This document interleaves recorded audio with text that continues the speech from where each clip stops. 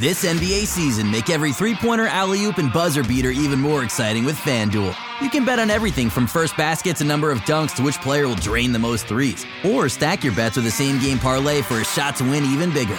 It's quick, easy, and you'll get your winnings fast. So download the app today and see why we're North America's #1 sportsbook. Make every moment more with FanDuel.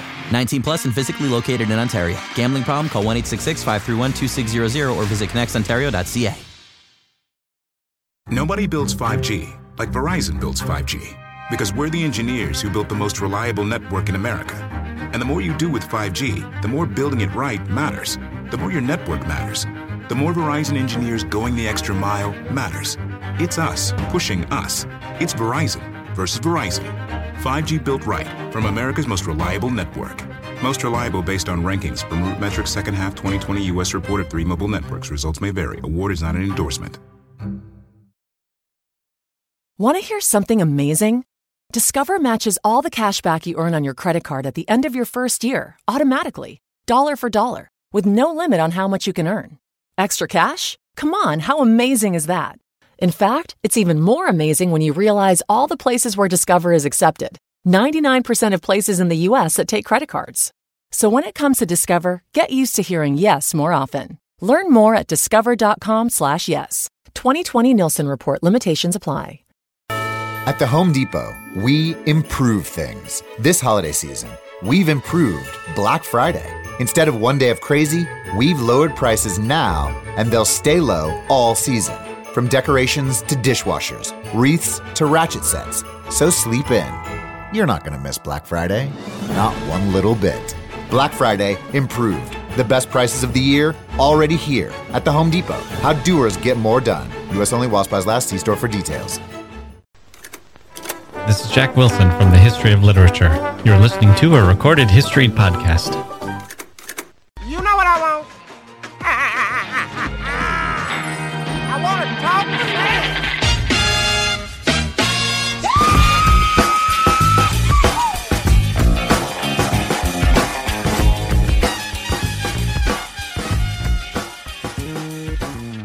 Hello and welcome to the Raptors Weekly Podcast. I'm Rose Sampson, folks, and after a long hiatus, about a month and a bit, last time I recorded, I believe, was with Katie Heindel at the very end of July. Now, in the dog days of the NBA season, right before it gets exciting, I'm about to talk to my guy, my buddy, my friend, Louis Zatzman. Louis, how are you doing, man? I'm doing fantastic, man. Always happy to do these with you. Yeah, so I'm wondering, you were a busy guy this summer. If you want to kick us off with an interesting factoid or story about how your summer went. You were really busy. It's been awesome. So actually, I had an amazing weekend. Last night I was at a wedding, and after, imbibing a tiny bit, a friend and I jumped a barbed wire fence and went out into a field where some horses came over and visited in the pitch black, and that was amazing. Cuddled with horses. It was surreal. They just came over to you? They just came right over, said hi. That's insane. I don't know that I've ever heard of that. And then today, to sweat it out, I went to play pickup with some friends. We were on like a quest to find the best outdoor courts in Toronto. And I think the quest might be done because we went to a new court today and we, got a pickup run with some guys there, which was great. And one of them was Shad, the rapper, the radio host. He's amazing. He's like the nicest guy I've ever met. It was so much fun. Well, can he hoop? He was really good. Oh, perfect. It's so interesting to see how people play basketball once you start playing with them. Because, a lot of people, how they talk or how they talk about basketball, it's interesting to see if any of that comes from how they play or if it's, exclusively just from how they perceive basketball. So that's interesting. He was the type of guy, unbelievable jump shooter. He's the type of guy who'd hit 4 pull-up threes and then miss the 5th and apologize for it, that type of thing. Oh, okay. He's a knockdown then.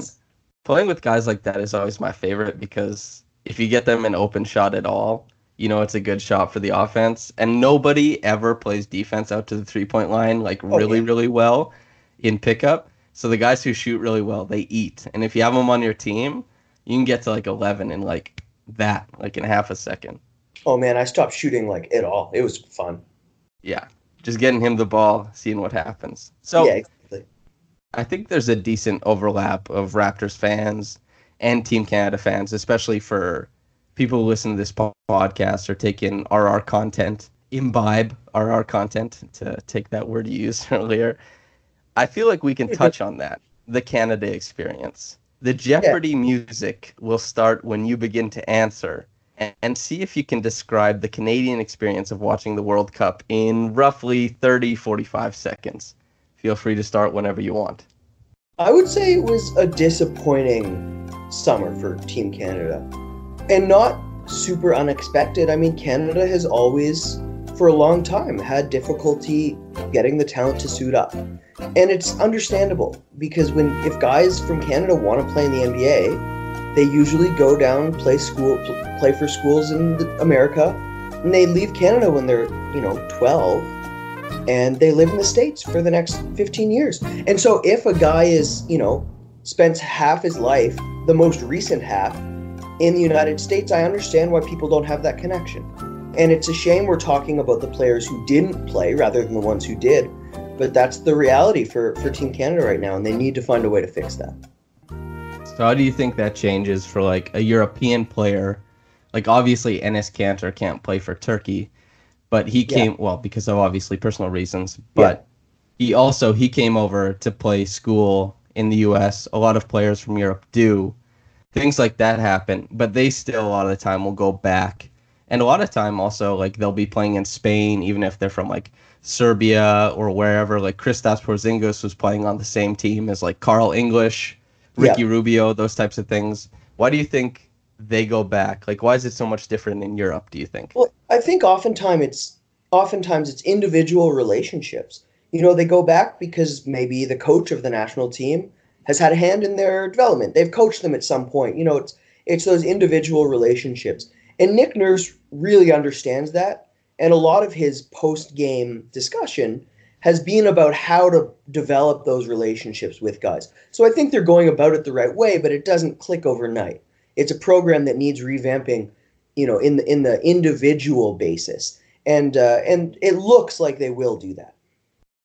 So do you think that it starts at, because obviously CIS, while also not being at the same level as the NCAA, but is played much different. It's not like a lower level of NCAA ball or NBA basketball. It's a very different style of basketball. Yeah. Do you think that the CIS ever morphs and changes to try and grow to ameliorate to where the NCAA is, or Div 3 or Div 2 colleges? Or do you think that it's just going to keep happening that, Canadian players, they go over to America and the change has to come once they're adults and they have to take the pride in themselves, and that you grow in the personal relationship rather than the organizations that, support and where the kids play? That's a good point. That's a really good question. I think it's when a couple guys make it to the NBA from the CIS, when it becomes viewed as a possible pathway, that would really help. Because then people like Elijah Fisher, for example, who, for those who don't know, future, probable NBA star, who's Canadian, very young.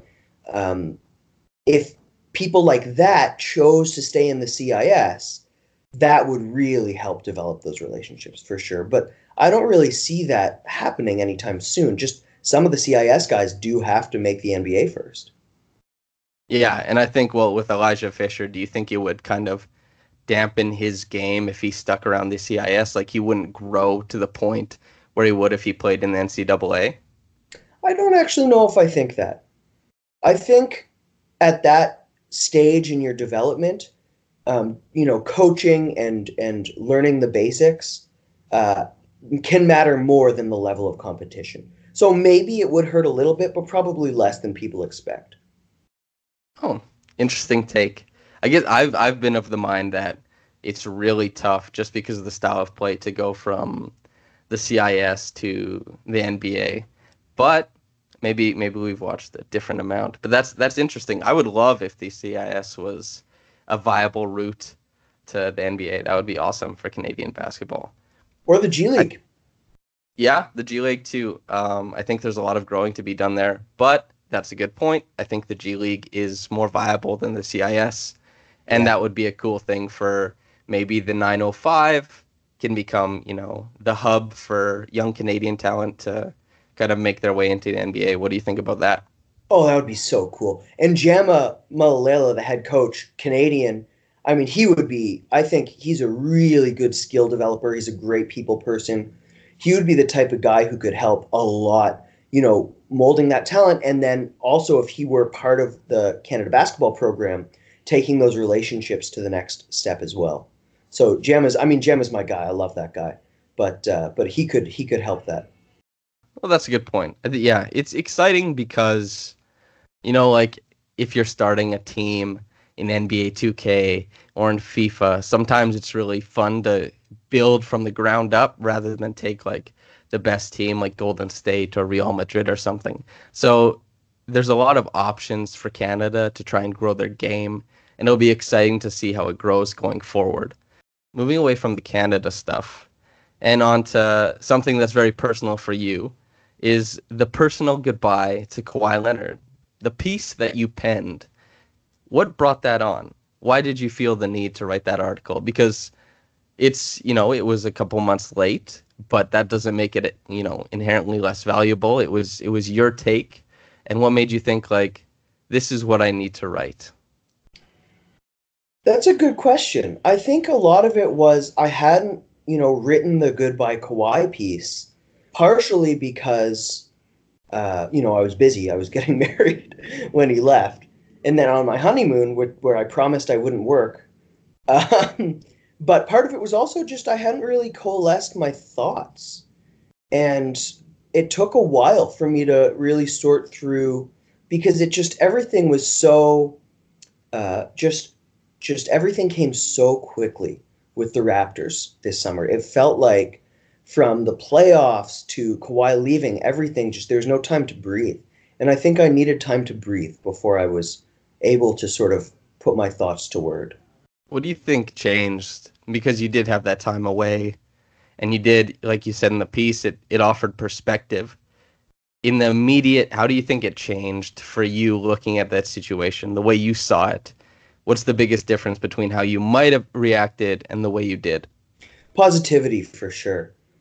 So I pre-wrote all three pieces. I pre-wrote Kawhi stays, I pre-wrote Kawhi goes to the Lakers and to the Clippers. And just because I knew I wouldn't be able to react immediately when it happened. So I wanted something to have to go up. And my thoughts in that were really negative. I was upset about the possibility of Kawhi leaving, and it hadn't happened yet, but I tried to put myself in that frame of mind. And I think what's changed in the time is really, marinating in the positivity of the championship he brought. Because I've watched a couple playoff games, not a ton since they happened. And Game 6 against Milwaukee, Game 7 against Philadelphia, those are going to be, no matter what, I can put that on for the rest of my life. And it will be a really meaningful, spiritual few hours. And that'll never end, whether he leaves, whether he stays, that'll be forever. And I think that is so much more positive than any of the negativity of him leaving. And so I think my thoughts have just become more and more optimistic over time. How about you? Did it? Yeah, I was on TV like the next day right after it happened. And the feedback I got from my spot on, I think it was CTV or CBC, I can't remember, but was that it was pretty positive, but I lean that way anyway. Yeah. And I pretty much, I said what you said. I was like, well, it's an incredible run. This will affect, the basketball lives of everybody and how kids grow up with basketball in Canada and how the Raptors are perceived. And there's so many shared memories everybody has. It's a really cool thing. And it wasn't the Lakers. That matters to me too.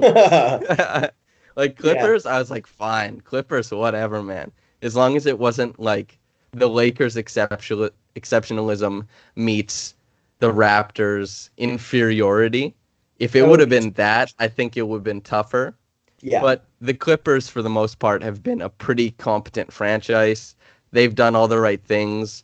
And I'm pretty pragmatic about basketball in a lot of ways. Like, I still enjoyed the championship run like crazy. But I was like, it makes sense that he would want to go there. The Paul George of it all the things stacked up there. It's like, that's a good basketball opportunity. I still wish he would have stayed in Toronto, but I'm in the same boat as you. It's been a very positive experience for me. I love Kawhi Leonard. Shout out to that dude. He is everything for basketball in Canada for, a moment in time, and now we get to sit back and instead of picking apart, why he left and all those types of things, we can pick apart and appreciate the playoff run and then start to see the ancillary pieces, the Kyle Lowry of it all, Pascal Siakam, Marc Gasol, and those things will grow in our minds too, because there was something about Kawhi that was all-encompassing, but there are a lot of pieces to that championship that maybe we'll grow to enjoy even more after this. What do you think about that? Absolutely. Absolutely, you're right. I was just talking with a friend. I have a friend who's a Celtics fan, and we were just talking about the title team with all those guys with the narratives. James Posey, Leon Poe, Eddie House, these basketball players who just, they're on the last legs of their career, but they're still good. They've been journeymen. And the Raptors definitely had a similar title team, and it was just all of these pieces at the right time. And not every championship feels that way, I think. But the Raptors have so many cool narratives and stories, as you say, beyond Kawhi. Yeah, well, that's the whole thing. That's why LeBron's championship with Cleveland was so perfect, because it was that the Warriors were supposed to win, and so often in the NBA, it's the teams that are supposed to win that do. It's a high possession game, so probability falls in the lap of those who do it best. But for this one year, the Raptors, they captured the fire and they made it happen. I love talking about it. And you've gone over my piece that's coming out, and there's so many fun things that happened this past year, and they set in motion other things. And it's been awesome. Exactly. A corn maze Toronto Raptor was made in New Brunswick, the Maritimes, where you are also from. Yes. Yeah. What is the largest thing you could make in appreciation of the Raptors? The largest, so physical thing? Sure. I am so bad with my hands. Honestly, like the biggest physical thing I can make is like IKEA furniture.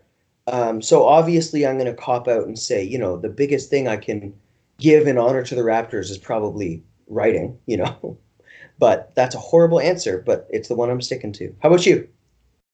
Well, before I answer this, then what do you think is the biggest thing?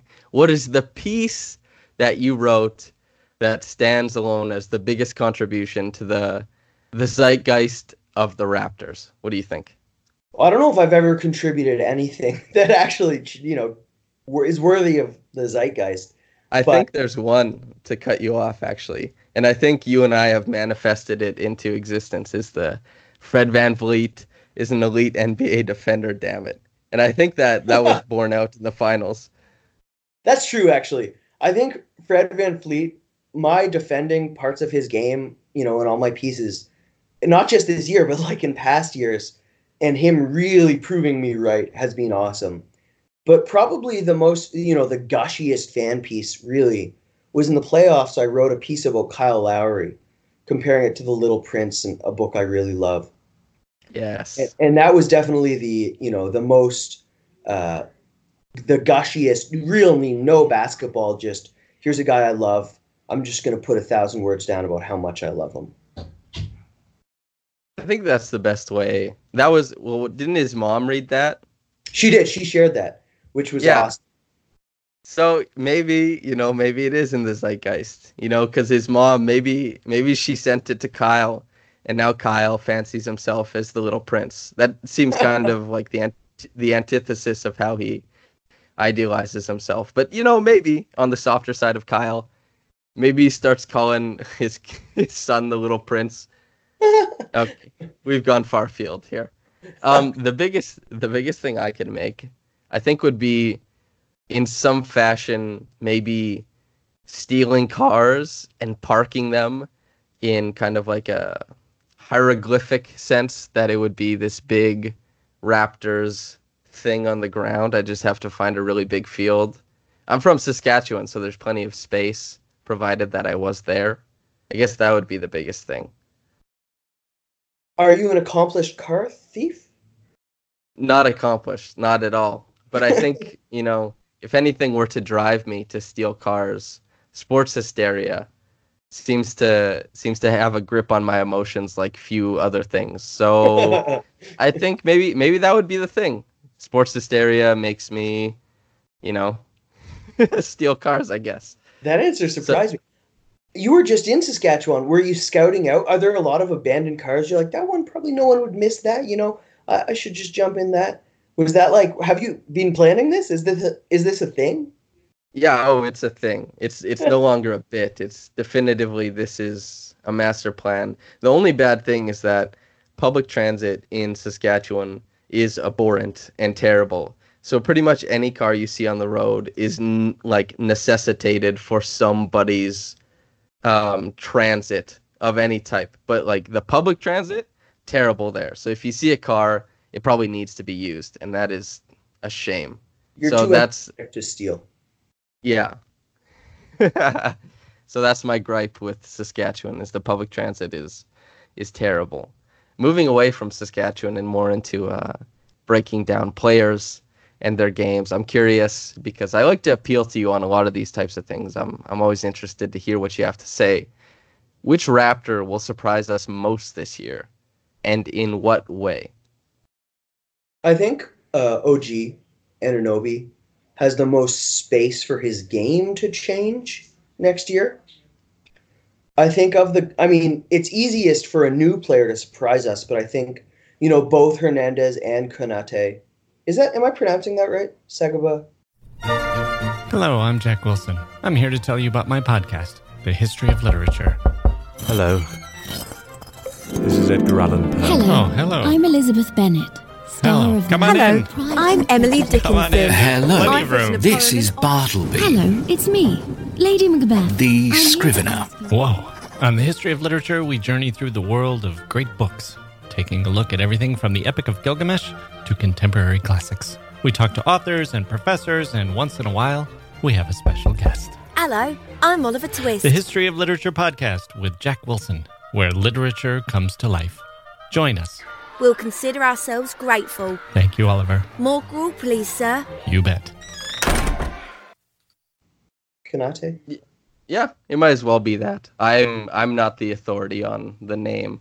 I can't remember what name I was saying wrong last year, but I'm not the guy. Fair. So we'll just go with Konate. So both of them, I think, they're very raw. I don't expect them to really be surprising people. And Terrence Davis is solid, good defender. He'll play, but I don't think he has that ceiling as a rookie to really bust out. But Anunoby, I think, was just such a lost year. And his game has so much room to expand in different ways.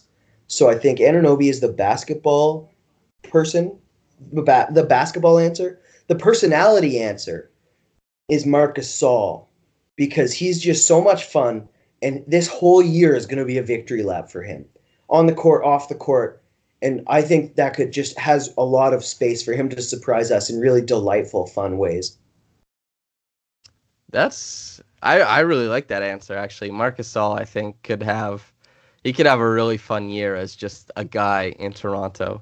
Yeah, especially since they won't have, and I guess also on the court as well, because they won't have, Kawhi Leonard in the offense. They might look to Marc Gasol for a bit more offense and probably a fair bit more creation, which is really cool to think of. Yeah, he's so much fun as a passer. Yeah, there's a lot of potential for fun 5-out offense type things, or even elbow offense with him. He's obviously great from the elbow. And Anunoby, like you said, there's a lot of places for him to grow. Yeah. Which ways do you think he will, if you're doing the probability of it? I think people expect him to become a creator because he flashed all that passing as a rookie, right? But I think that is still a little ways off. And I don't think the Raptors are going to give him a ton of space to improve on the ball. But where I do think he is already excellent and could improve significantly is as a legitimate center. And I know it's a logjam down there for the Raptors, but OG Anunoby is so strong. He can really defend centers. People, I mean, when he and Pascal Siakam, in the few minutes they got as the bigs for Toronto last year, Anunoby was the one defending the centers. And I think if he improves his rebounding, his offense from that position, his screening, his understanding and awareness, that's a place I think you could expect to see some growth next year. Of course, though, that would sort of necessitate Ibaka or Gasol, one of them being traded or hurt, and you don't want to think about things like that. But if given the opportunity, Anunoby could expand there. That's interesting. I think, well, that seems like the opposite of what most fans or pundits are hoping is for him to excel as a big man, when I think a lot of people want him to be the heir apparent to Kawhi Leonard, to slot in at the 3.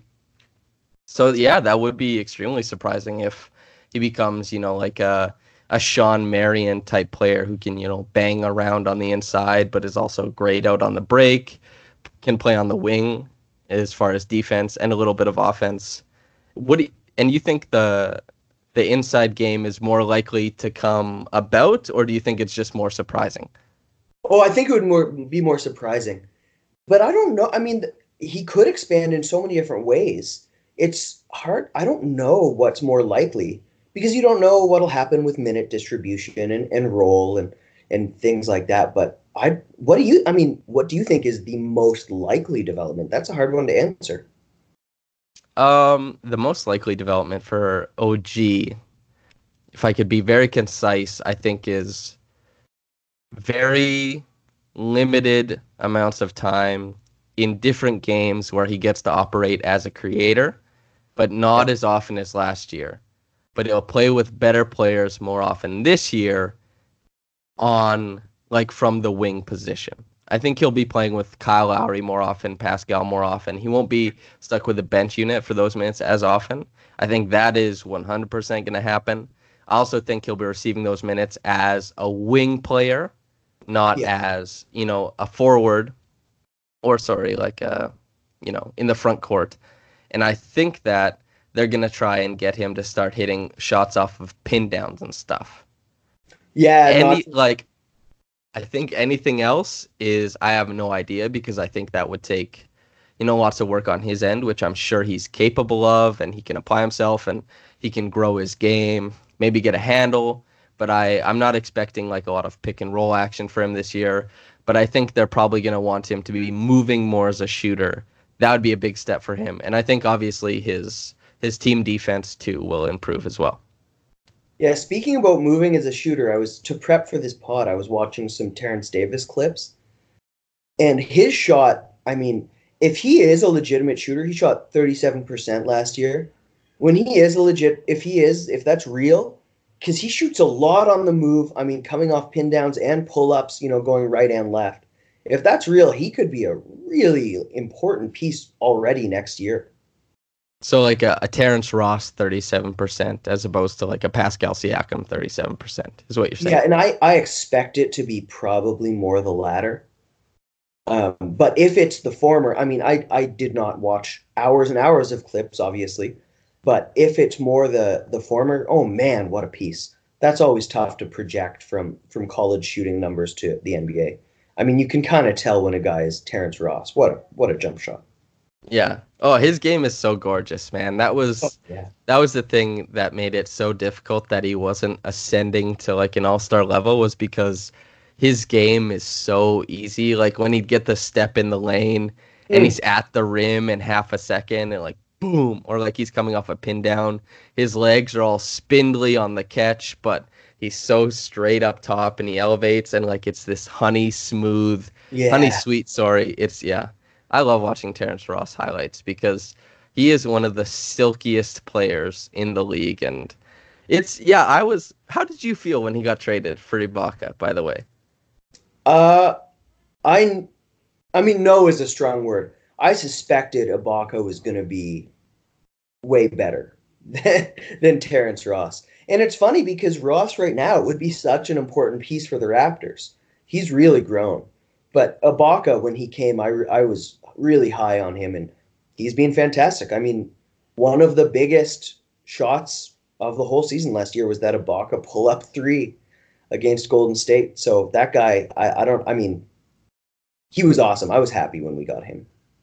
Yeah. Well, it wasn't talked about that much. I wrote about it a couple times, and also in like the player review for Ibaka was, I detailed how important his offense was off the bench against the Warriors. And he kind of destroyed the Warriors' second unit, and he ate their big men alive because he was really good against them, and he was unsung for pretty much the whole duration of the year.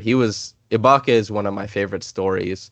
And like we alluded to earlier, maybe there's more room for us to talk about that story now that we're not talking about Kawhi Leonard and contending next year. There's more time to stew on the role that everybody played up to this championship. And that story hit Ibaka. So the start of the year in that minute share with Valanciunas, he was so good. And then when he had to really play center when Valanciunas got hurt, his game sort of fell off. You could tell it took a toll on his body. And he really did become a little bit worse as the year went on. But he was so good in the playoffs. He picked it right back up from the start of the year. It's just, you see vets who know when it matters.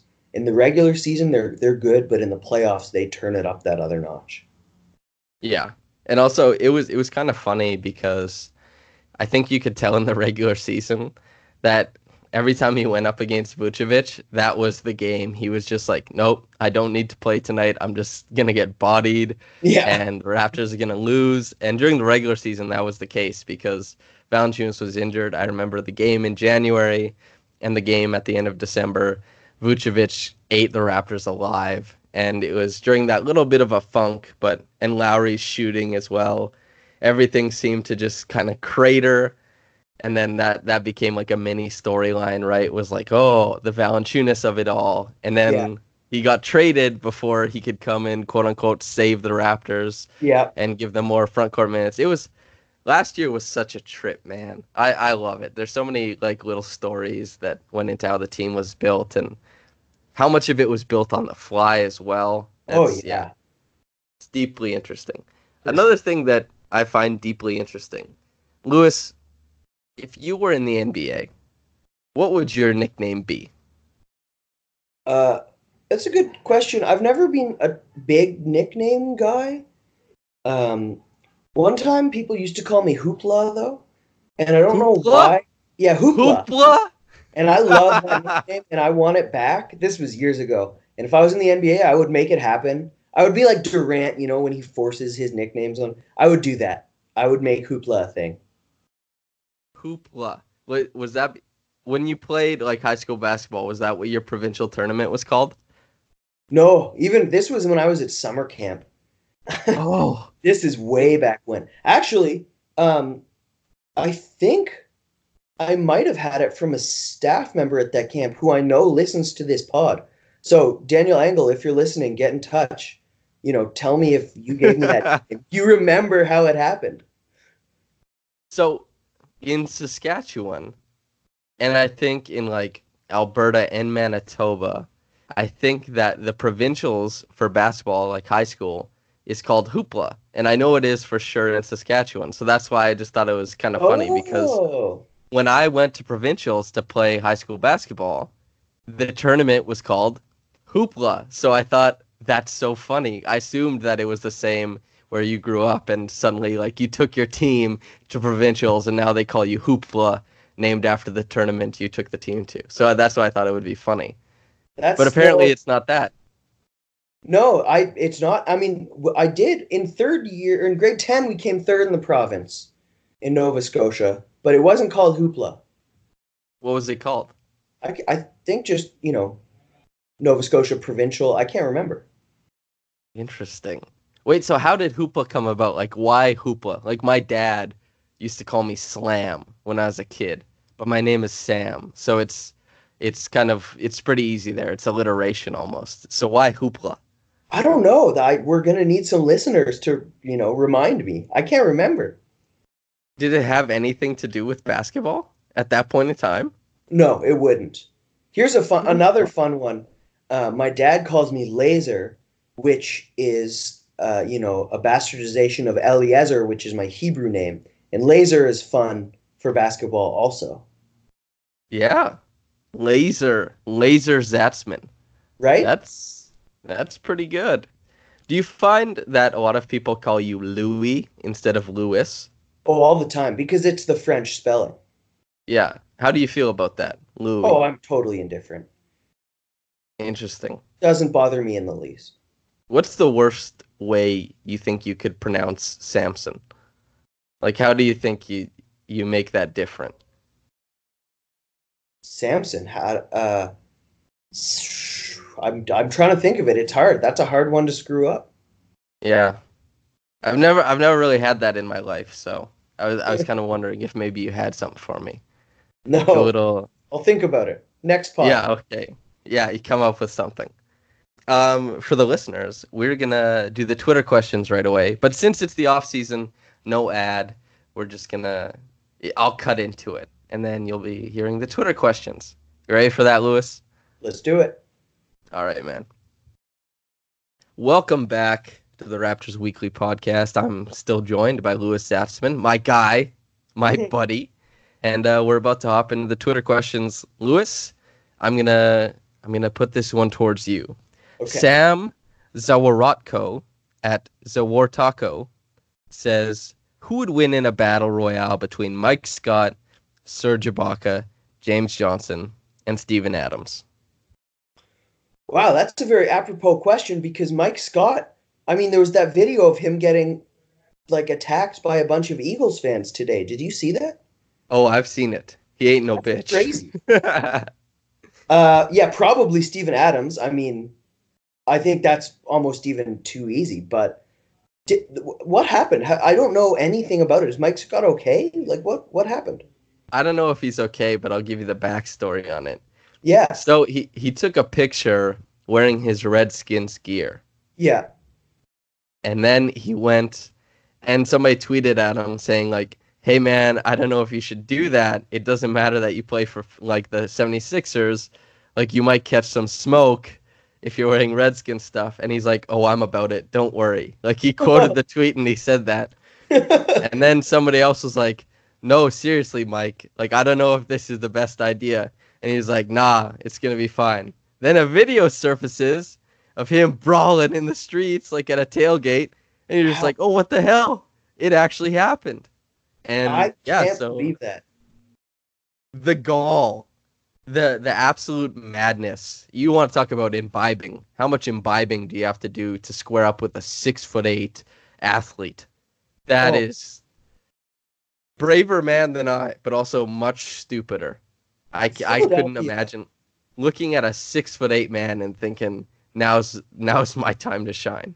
Let's go for it. Mike Scott is beloved in Philadelphia. Yeah. They love him. It's insane. That would be like if Kyle Lowry got into a fight in the streets of Toronto. Unheard of. That doesn't happen in other cities. That's only Philadelphia. Could you imagine Kyle Lowry squaring up with somebody over football? Oh, that'd be insane. And it would be funny because Kyle Lowry, if it was a bunch of people who came at him, he'd be turning rapidly to try and get at everybody. But the people that were running at him from behind when he turned would be knocked aside like bowling pins by his massive posterior. And I think, that would be fantastic, but in the worst way. Yeah, in the worst way. But also, I'm going to chime in on this one. I think it's James Johnson. He's a black belt. He's cold as hell, man. I think he would win. I missed that. I only heard Ibaka, Scott, and Steven Adams. I was just thinking about, I forgot you said James Johnson. That dude, his name is Bloodsport. I think he was undefeated, too, when he actually was fighting professionally. So he probably was. James Johnson. And also, there's a lot of holds and stuff. I've seen videos, the last time I saw a video or something like that there was two guys playing pickup, and the one guy, they're arguing about a call, and then they were saying, they should play for money, and then the one guy swung on the other guy, was, trying to, I guess, be sneaky and punch him, sucker punch him, And then the other guy put him in like an ankle hold and was like, "Oh, like you'll never play basketball again." Like that's what he said. And I was like, man, that is so crazy that some people when they fight, like they're like, "Hey, if I get this hold, I can just do irreparable damage to like their knee or ankle." But that's probably the best way to fight, honestly, because like there's no hitting really hard, and you can get in a position of control and you can talk the other person down. Yeah. And if their ankle is about to be ripped, they're probably like, okay, fine, like I'm cool. Instead of like these fists swinging wildly. And that's why I think James Johnson would be the guy. I think he put Steven Adams in some sort of leg lock or something like that. What do you think? Yeah, that's probably fair, for sure. Interesting thing, though. Could you imagine, like, guys that big fighting? That would... A battle royale, too. I mean, we see it. Battle royale. Guys, now I feel like people don't really actually fight when they're fighting in the NBA. No. Like, actually, Ibaka has to be aiming to miss, right? Right. I was actually just about to bring that up. He's literally never landed a punch. Yeah. He misses every time. Thank God, right? Like, you don't want him to land a punch. Could you? Oh, Mafuzi fist landing on your face that would not be fun. But also, there's a terrific meme that was born out of that violence is like when he had Marquise Chris pinned up against the stanchion. Yeah. And that's an incredible meme. So at least something good came out of it. The next question, 2 from this guy, and we'll talk about both. From Derek 817-48059. Do you ever watch Transformers, Lewis? Like the old cartoons or the new movies? Like the Shia LaBeouf Transformers? Of course, Do you remember, "Are you ladies man 81057" or something like that? I do. Yeah, that's this username reminds me of. Okay, makes sense. Yeah. So Derek 817-48059 says, "What are the chances Lowry gets traded and the Raptors start a rebuild?" And the second question, do you think the Raptors have a chance at the playoffs without Kawhi on the roster? Feel free to answer both of those. I think they're almost a lock to be a playoff team. I would say, depending on seeding, they should probably be favored to win a first-round series. Obviously, depending on health and so many other things. And then after that, I would probably bet on opponents without Kawhi. But, I mean, as a playoff team, absolutely, right? Like, do you disagree? No, I think I agree with that 100%. I think the Raptors, there's going to be a podcast I think I'm doing with Michael Pina, doing an Eastern Conference prep or like preview. I'm pretty sure I'm going to rate the Raptors as like a top 4 seed. And and to the other thing, I mean, like, if they trade Kyle Lowry, I don't think the top 4 seed is in play after that. But also, I think there's probably a decent chance they do trade Kyle Lowry and start a rebuild, as sad as that might be. But that's 100% a possibility. I mean, Masai Ujiri, the emotion of trading somebody, clearly it does not affect him very much. I mean, he traded DeMar DeRozan. He's tried to trade Kyle Lowry like 18 times. I know. Like, that's, if anyone ever tells you Masai Ujiri isn't fallible, you can say he's very, very good at his job. But he also never understood how valuable Kyle Lowry was. And he didn't. I agree, though, that, the Raptors they might not even make the playoffs. If they shed a couple vets, Lowry is gone, one of Ibaka or Gasol is gone in this scenario, they might miss the playoffs, yeah. But the thing about that is it's hard for the MLSE to turn down the playoff run the next year, right? It would be happy. You would make money. Everyone would rally around the team again. And if they don't lose anybody, they would be a tough out. I mean, no one would want to play this team in the playoffs. Yeah, I would be very surprised if they weren't like either in a game 6 or 7 next year in like the second round. Yeah, that wouldn't surprise me at all, really. And they will pound you. I mean, defensively, the Raptors are gonna hurt people in the playoffs. That's the whole thing. That was Kawhi Leonard Kyle Lowry, Pascal Siakam. The flash of the offense was obviously so much fun last year, but the defense was everything. And Marc Gasol just breaks opponents. I mean, he's so strong. He mauls people. I mean, no one wants to go up against that. Well, that I saw Tas Melis tweeted today, and I'm just going to jump off of his idea. But what do you think about Marc Gasol being floated around to Western Conference teams for a Jokic stopper? Do you think that's a possibility? Anything like that?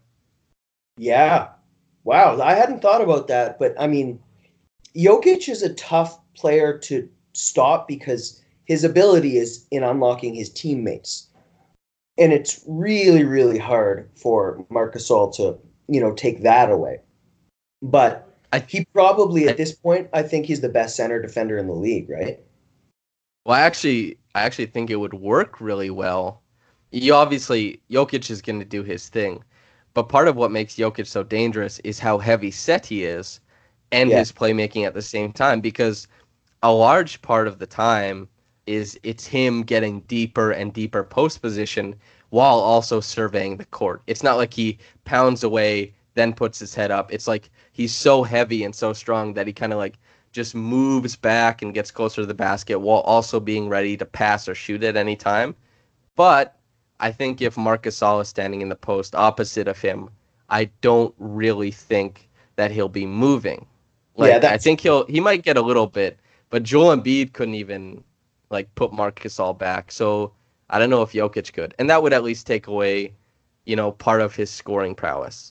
The Nuggets were really high seed last year, and nobody seemed worried about adjusting and taking players in to stop them. So I wonder if that would change this year. It would be cool to see if the Nuggets got that type of respect, but I don't know that I see that.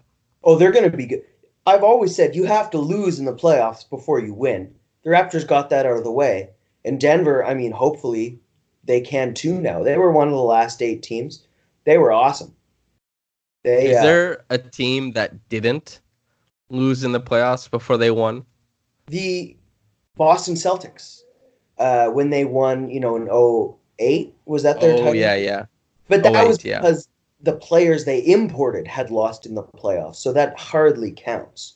But yeah, almost every year, if you look at the champion and then look at who made it to the second round, the third round the year before and got knocked out in 6 and was a young upstart team, they'll always have a couple losses like that before they're able to win.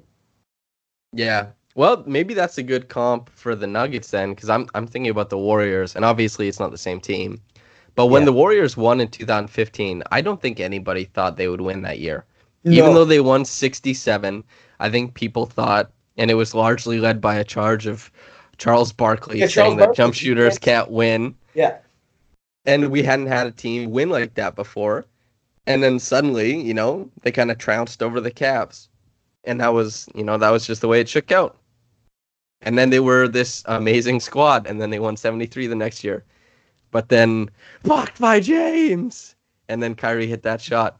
God, basketball is so good. I'm so excited for it to be back on. I can't even explain, Lewis. Oh, it's going to be amazing. We're going to get so much we couldn't even expect. Every year, you have no idea what's going to happen. It's so much fun. It's like Christmas morning, right? Before the season starts, it's the best.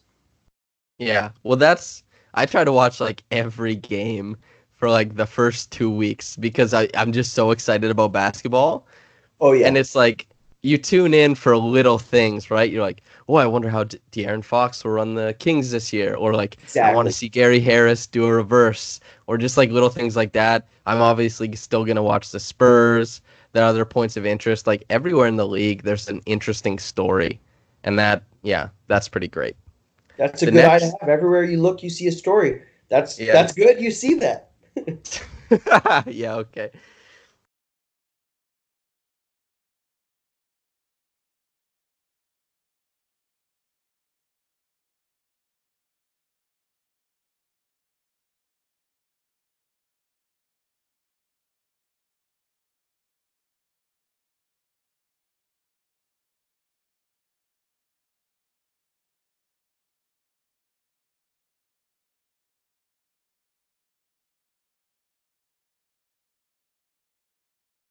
I get that. I think I like football. However, I have not watched it for like 2 years, maybe. I used to watch it quite a bit. I've been an Eagles fan since Michael Vick's crazy year. Deshaun Jackson is my favorite player. He's back on the Eagles this year, and he got 2 touchdown passes today, which is cool. But I was an Eagles fan. I had jerseys and stuff. But wait, may I interrupt? Are you a big ahead. enough Eagles fan to square up with Mike Scott? Never. I would dap Mike Scott up, man. I don't know what someone would have to do for me to square up with them. Fair. I have no idea. Like, what's the worst thing that's ever happened to me? I was doing a backflip, and somebody walked under me, and then I landed on my hand. My hand, third and fourth metacarpals. The third one snapped in half, and the fourth one broke in 4 places, like it was shattered. So now I have a metal plate in my hand with 22 screws. I dapped him up after I landed on him, because I just landed, I broke my hand, and then I just gave him dap, and I was like, all right. I probably should have been really angry, but I have damage in my hand and all that. And that was a bad thing to happen to me. But it didn't even make me angry. I was just kind of like, darn, this hurts. So I don't know, especially I don't get angry like that, I don't think. Not a violence type of angry. Yeah. I know that story, and that injury cut short your basketball career, right? You were going to play CIS. What? Not CIS. No. It would. Well, there's like different colleges. Well, okay, so the University of Alberta. Okay, I guess that's CIS, the Golden Bears. But the University of Alberta and Olds, Lakeland, those types of universities. They're all in Alberta. But I didn't have an opportunity to play for the U of S, which it kind of sucked. But that was like the home province university. But that's okay. So I guess But that was no fun at all. But it didn't make me that angry. So I don't think I would ever square up with Mike Scott. But anyway, football is on, and football is all right. It does its thing, but I think it pales in comparison to the NBA. I assume you feel the same way? Absolutely agreed. So I do know football is on. That's yes is the answer. And the last question from Samir Tushar at LeBron James 23 says, what will be the more exciting moment this season? Opening night, the ring ceremony and the banner, or Kawhi's return to get his ring? Oh, I love that question. I want to hear what you say first. See, part of me is like, it's going to be so much fun to see Kawhi back, and the emotion will be so much different. And also, I think the Clippers will be a really fun team. So all those things are really interesting. But also, like I had tweeted out recently, I was watching Game 6 of the Finals again, and it was euphoric, absolutely euphoric. Yeah. So I think the ring ceremony opening night that's going to be the bee's knees, man. That's going to be incredible. Yeah, I agree. I don't know if it's even necessarily that hard an answer, because I was thinking about it, and so I was in the building when Toronto went to the finals. I wasn't at Oracle when they won, but I was in Toronto when they beat Milwaukee. And, I saw the confetti and all the smiles, and that feeling of everyone getting their, Eastern Conference champion hats and all the glitter. And I think Wayne Embry gave them their trophy, and there were speeches. I mean, it'll just be, it was a party, and everyone was happy. I mean, all the journalists were just overjoyed watching this thing. It was a really meaningful moment, and I assume the ring ceremony will just be that turned up. And Kawhi coming back will be fun and great and a worthwhile story and an unbelievable game. But I don't know if, for me, it could compare. Who's the most okay, maybe I shouldn't ask this. I'm going to ask it. Who's the most likely talking head to say something like incredibly stupid about Kawhi Leonard's return to Toronto? Oh my God. Okay. I try not to disparage other journalists. It doesn't have to be a journalist. Like a talking, like if I think like you can punch up to Stephen A. Smith or Skip Bayless. I'm not asking you to come for like Michael Pina or Dave Dufour or like somebody who's, in NBA Twitter. Things. Probably Stephen A., right? It's got to be. You could lay money on that and be very confident. Yeah. Well, also Skip Bayless has like a vendetta out against Kawhi Leonard since he left the Spurs, and I think the Spurs are Skip Bayless's favorite team. I think. He won't even say his name. He just calls him number 2. Yeah, that's his bit. He calls him number 2. That's so bizarre. I couldn't imagine feeling that way. I think bizarre. It would be so interesting to meet those people in real life. Like Blake was saying that Stephen A. Smith was like cool as hell in person, and I imagine he would be, but it's so strange and so Western that we have people who talk on sports shows but are actors. That is so inherently Western. Like the philosophy of that is so Western that it's like not only is there like acting and like it's the individualization of everybody, but so much so that like we have actors as sports like anchors. Like it's the entertainment of it all has to take that extra step further. That's crazy to me. It's worthwhile for a lot of viewers. I don't take in that type of content usually, but it is so inherently Western to me. It's so funny. It's wild, but no, I mean, I like it. I met Stephen A. as well. He was, not like he is on TV.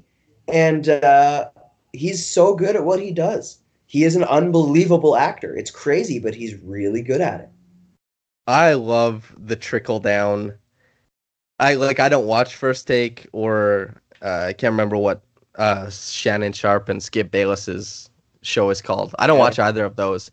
But the trickle down, the little sound bites or like videos that are like 2 minutes long that get cut up and used in all the different ways. I think that is irreplaceable content in the Twitterverse, the internet, and I think it makes it so much more fun to be a fan. It's so funny to me. And it trickles everywhere. I mean, it informs so much of our discussion and I mean, players very much know what those takes are. It really does set a lot of the structure that of the conversation around the sport. Yeah. Well, it's interesting because on the one end, you have this kind of hyperbolic mainstream coming, and that creates a lot of the narrative. But then when people talk about things without narrative, I think a lot of that comes from beat writers. And it's so interesting how, the groundwork, the foot soldiers of the journalism industry create that, channel of information. And then the hyperbole from the shows comes and it coalesces and mixes into this, this thing. And that's probably where you and I are. We're having the conversation in the middle of it right now, I think. Yeah. Yeah, this is the fourth wall. It absolutely. It all, that's the cocktail. That's the sports world all thrown together, right? Yeah. I feel like that's a great place to end it as well. An apt one. Yes. Like a very, very apt summer night stream, right? Yeah, exactly. Lewis, before I let you get on with your day, is there anything you'd like to share with the listeners? Share with the listeners? I don't have anything to plug. I hope you listeners have a fantastic end of your summer. Enjoy your time before basketball starts, because, if you're crazy about it, you lose your time as soon as it's there. Time is gone after. Yeah, that's a good point. I like that a lot. And my message to you listeners is that I hope you're having a great day. Such a great day that it's in fact blessed. Whether you're listening to this in the morning, at night, have a blessed day. Thank you once again, Lewis, for coming on. And goodbye. Hello, I'm Jack Wilson. I'm here to tell you about my podcast, The History of Literature. Hello. This is Edgar Allan Poe. Hello. Oh, hello. I'm Elizabeth Bennet, star Hello. of Come on in. I'm Emily Come on in. Dickinson. Hello. Plenty of room. This is Bartleby, Hello, it's me, Lady Macbeth. the I'm here to scrivener. ask you- Whoa. On The History of Literature, we journey through the world of great books, taking a look at everything from the Epic of Gilgamesh to contemporary classics. We talk to authors and professors, and once in a while, we have a special guest. Hello, I'm Oliver Twist. The History of Literature podcast with Jack Wilson, where literature comes to life. Join us.